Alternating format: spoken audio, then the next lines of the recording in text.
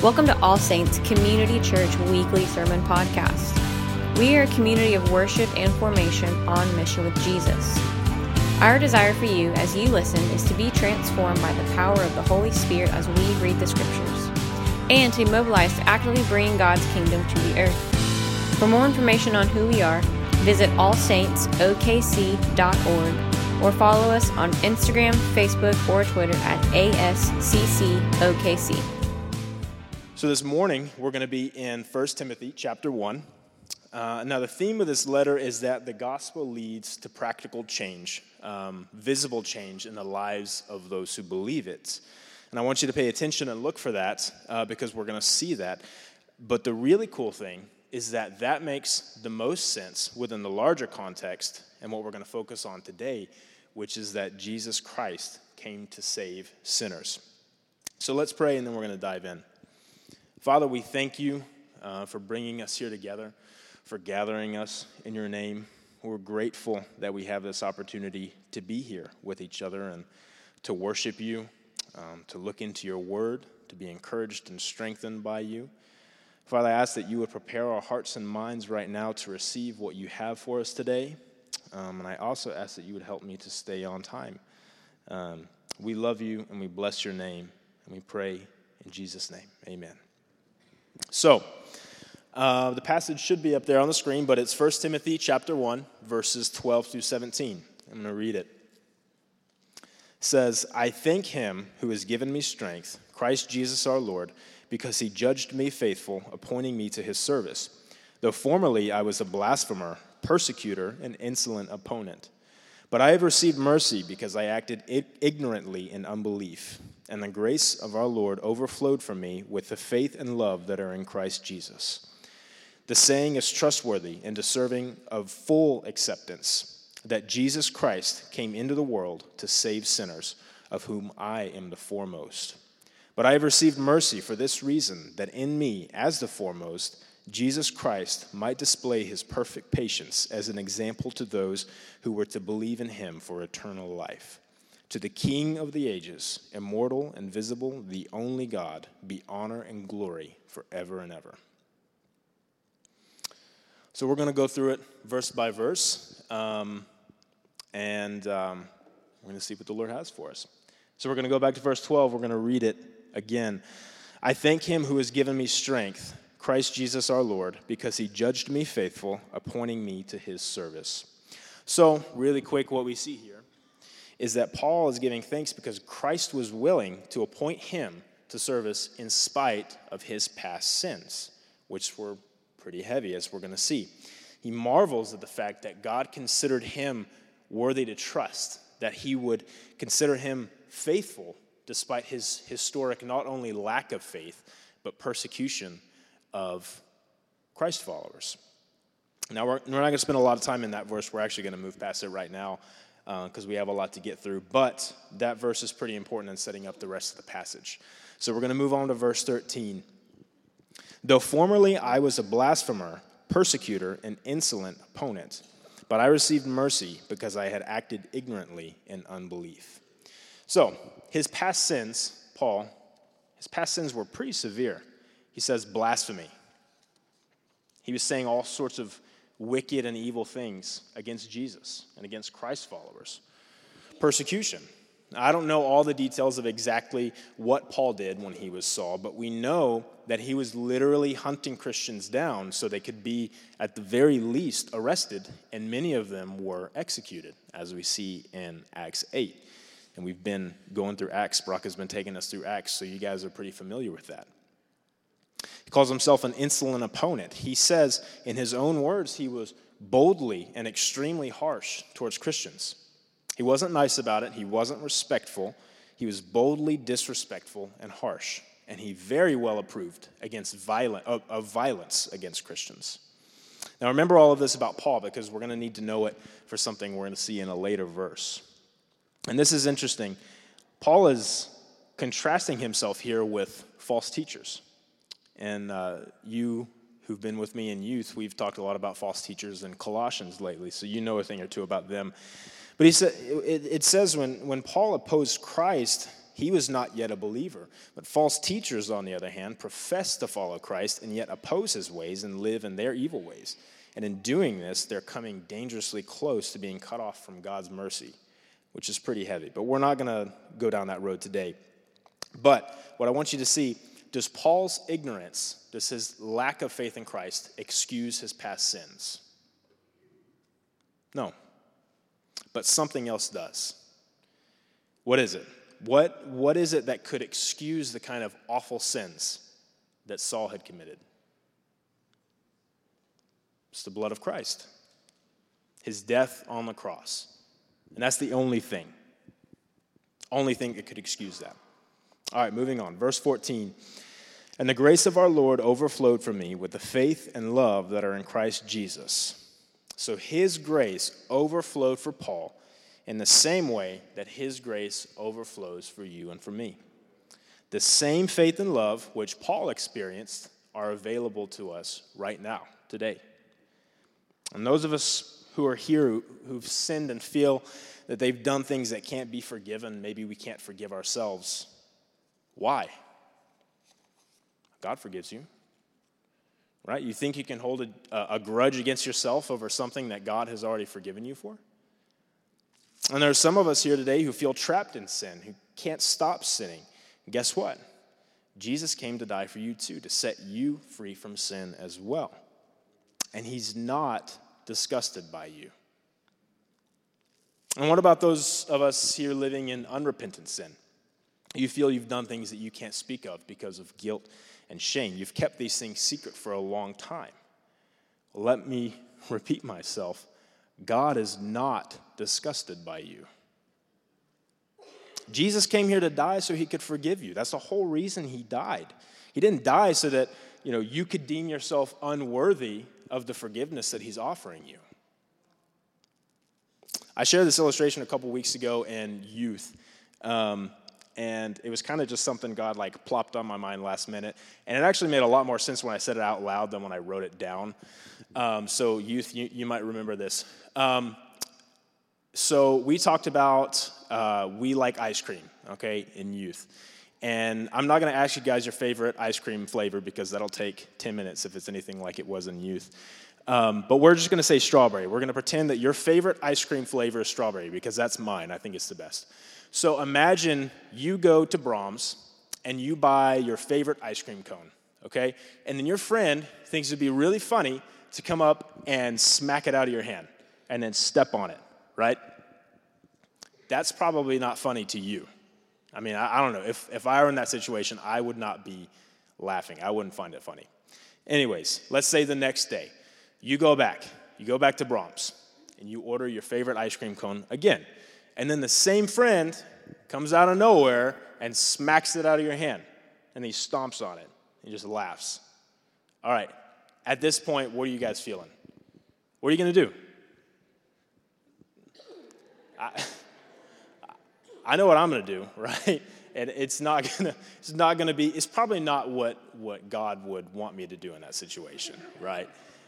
Okay, now fast forward. Let's say you decide to make this a routine. Every single day, you go to Brahms and you buy your favorite ice cream cone. It's after work or after school, whatever you do.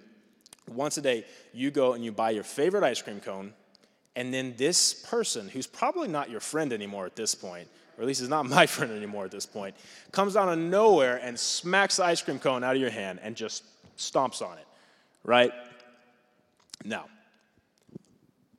what do you think you'd be feeling towards this person? Now, see, when I asked that question to the youth, I got a whole range of answers from just go to a different Brahms to punch him in the face. It's a pretty wide range of answers, and I can't say I blame any of their answers. But let me ask you, do you think in that moment, day after day, you'd be able to look them in the face and say, you know what, I forgive you, and continue on in friendship with them as if it never happened? Isn't that what God does? Isn't it? We sin every day. I sin continually every day, and often it's the same sin over and over every day. And every day, God is right there, and he says, you know what? I forgive you. And he wants to continue in friendship with me as if I never sinned, as if I never knocked the metaphorical ice cream cone out of his hand.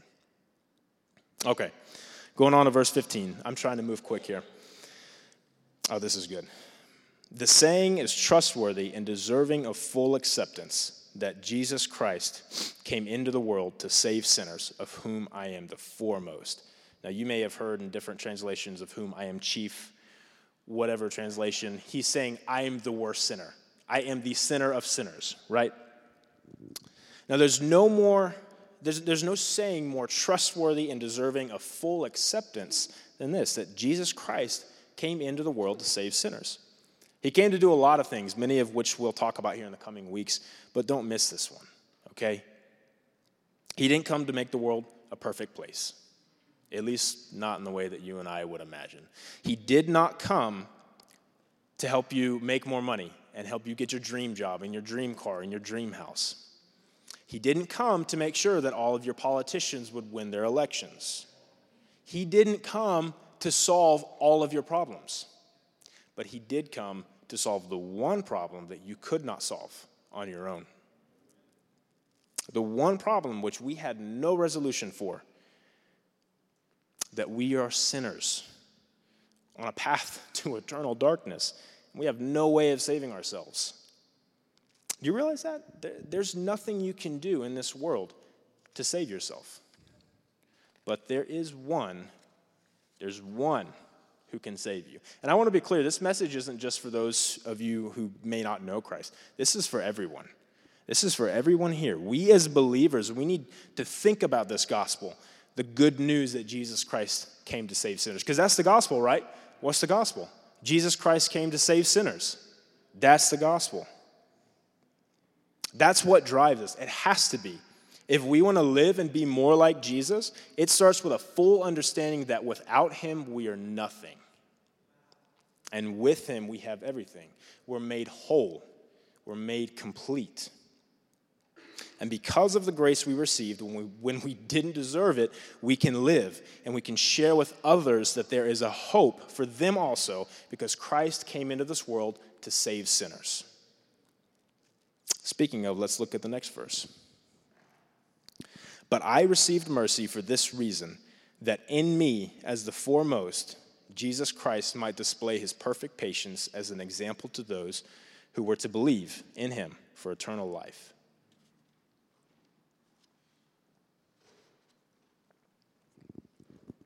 Paul is declaring that the reason he received mercy is so that people could see that if he, the worst of sinners, could be forgiven by Jesus and given eternal life, then anyone could. Do you know what this is? Think about our church's mission statement. We're a community of worship and formation on mission with Jesus. So what is this? This is formation. This is Paul showing us how his mindset is formed by Jesus Christ. His mindset is formed by the gospel, the good news that Christ came to save sinners. Sinners, the worst this world has to offer. Remember what Paul said, how he described himself in verse 13. He said he was a blasphemer, a persecutor, an insolent or arrogant opponent of Jesus. And Jesus came to save him. Paul recognized that Jesus came into this world to save him, to forgive those ugly, terrible sins. And the gospel, and this is my favorite part, the gospel didn't stop there, right? It didn't stop impacting Paul after he was saved. It shaped his entire existence for the rest of his life and for eternity. Jesus came to save sinners. He saved Paul. And because Jesus saved Paul, Paul's life was all about sharing with others that Christ could do the same for them. And the whole time, this is the key, he had his eyes and mind fixed upon the King of Kings, desiring to worship him for eternity. And we can learn from this, right? Because there is a response to the saying, Jesus Christ came into the world to save sinners. And it's not just praying the salvation prayer and being counted as a salvation for our church's yearly total and going on your merry way. The response is a changed life. It's a renewed heart. It's a fresh spirit. an eager desire to worship the King of the universe, like we just sang about, worshiping the King of Kings. Speaking of the King of Kings, let's get into verse 17. It says, "To the King of the ages, immortal, invisible, the only God, be honor and glory forever and ever." Remember how I said that the gospel didn't stop impacting Paul after he was saved? He wasn't just thankful to be saved and happy to go on living his life. He realized that something miraculous had happened, something extraordinary, something beyond comprehension. The King of the universe, the Lord of all creation, subjected himself to death on a cross so that he could save us, sinners not worthy of being saved. A few weeks ago in youth, we watched a clip from the movie The Passion of the Christ. We watched the scene of his crucifixion. So parents, if you're just now finding out about that and you're upset, we can talk about it later. But it was powerful. It was to see the response of students watching that. To see the King of love, the King of life, the only one who didn't deserve death, be brutally tortured and murdered for our sake. Overwhelming is an understatement. And after watching it, trying to get back into my sermon notes, even though I'd seen it before, the only words I was able to choke out were, "It's not fair." It wasn't fair for Jesus to have to be the one to do that. Luke painted that picture over there, right? That was you, Luke, that painted the one on the cross. I love that. And it has the record of debt nailed to it, right? And we talked about that in youth. How that record of debt actually represents all of our sins. And Jesus took those sins to the grave with him. Your sin was crucified with Jesus. But it shouldn't have been Jesus up there because he's the only one that didn't deserve that, right?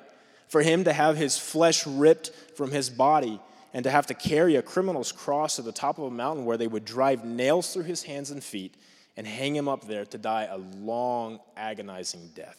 It should have been me. It should have been anyone else, but not him. And yet he chose to, because truly he's the only one that could bear that. The King of Kings chose to give up his life in order to save us, because Christ came to save sinners. But here's the greatest part. That is not where the story ended. Over in Revelation chapter 5, I wanted to read the whole thing, but Brock said it might be too long.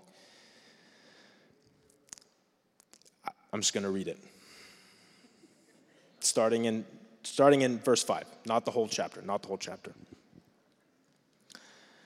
And one of the elders said to me, "Weep no more. Behold, the Lion of the tribe of Judah, the Root of David, has conquered, so that he can open the scroll and its 7 seals." And between the throne and the 4 living creatures and among the elders I saw a lamb standing, as though it had been slain, with 7 horns and 7 eyes, which are the 7 spirits of God sent out into all the earth. And he went and he took the scroll from the right hand of him who was seated on the throne. And when he had taken the scroll, the 4 living creatures and the 24 elders fell down before the Lamb, each holding a harp and golden bowls full of incense, which are the prayers of the saints. And they sang a new song, saying, "Worthy are you to take the scroll and to open its seals. For you were slain, and by your blood you ransomed people for God from every tribe and language and people and nation. And you have made them a kingdom and priests to our God, and they shall reign on the earth."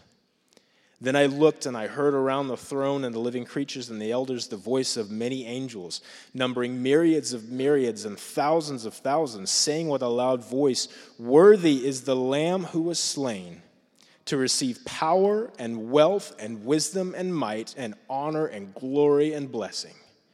And I heard every creature in heaven and on earth and under the earth and in the sea and all that is in them, saying, "To him who sits on the throne and to the Lamb be blessing and honor and glory and might forever and ever." And the 4 living creatures said, "Amen." And the elders fell down and worshiped. Our King,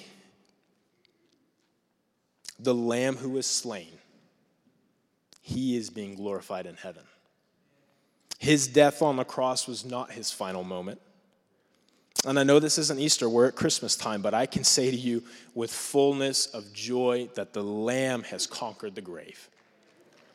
The King has risen, and he is highly exalted and glorified. And at his name, every knee, we sing this, at his name, every knee will bow before him, and every tongue will confess that Jesus Christ is Lord, to the glory of God the Father. All because Jesus Christ came into the world to save sinners. And now, because he saved us, we get to worship him and live with him forever and ever. Let's pray.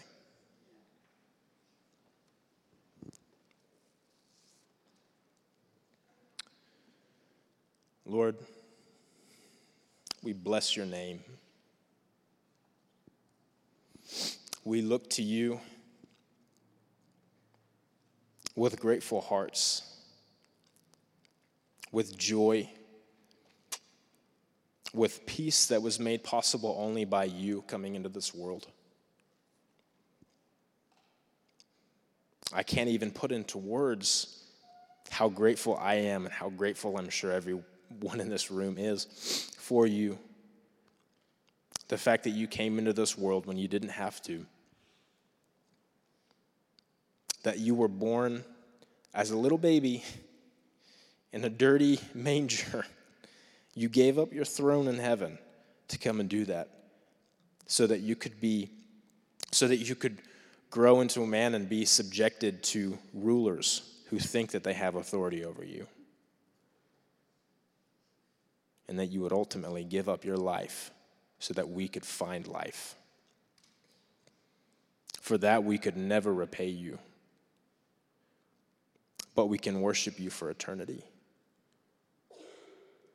Lord, I ask that you would keep this gospel, this good news that you came into the world to save sinners, would you keep it fresh on our minds, at the forefront of our minds.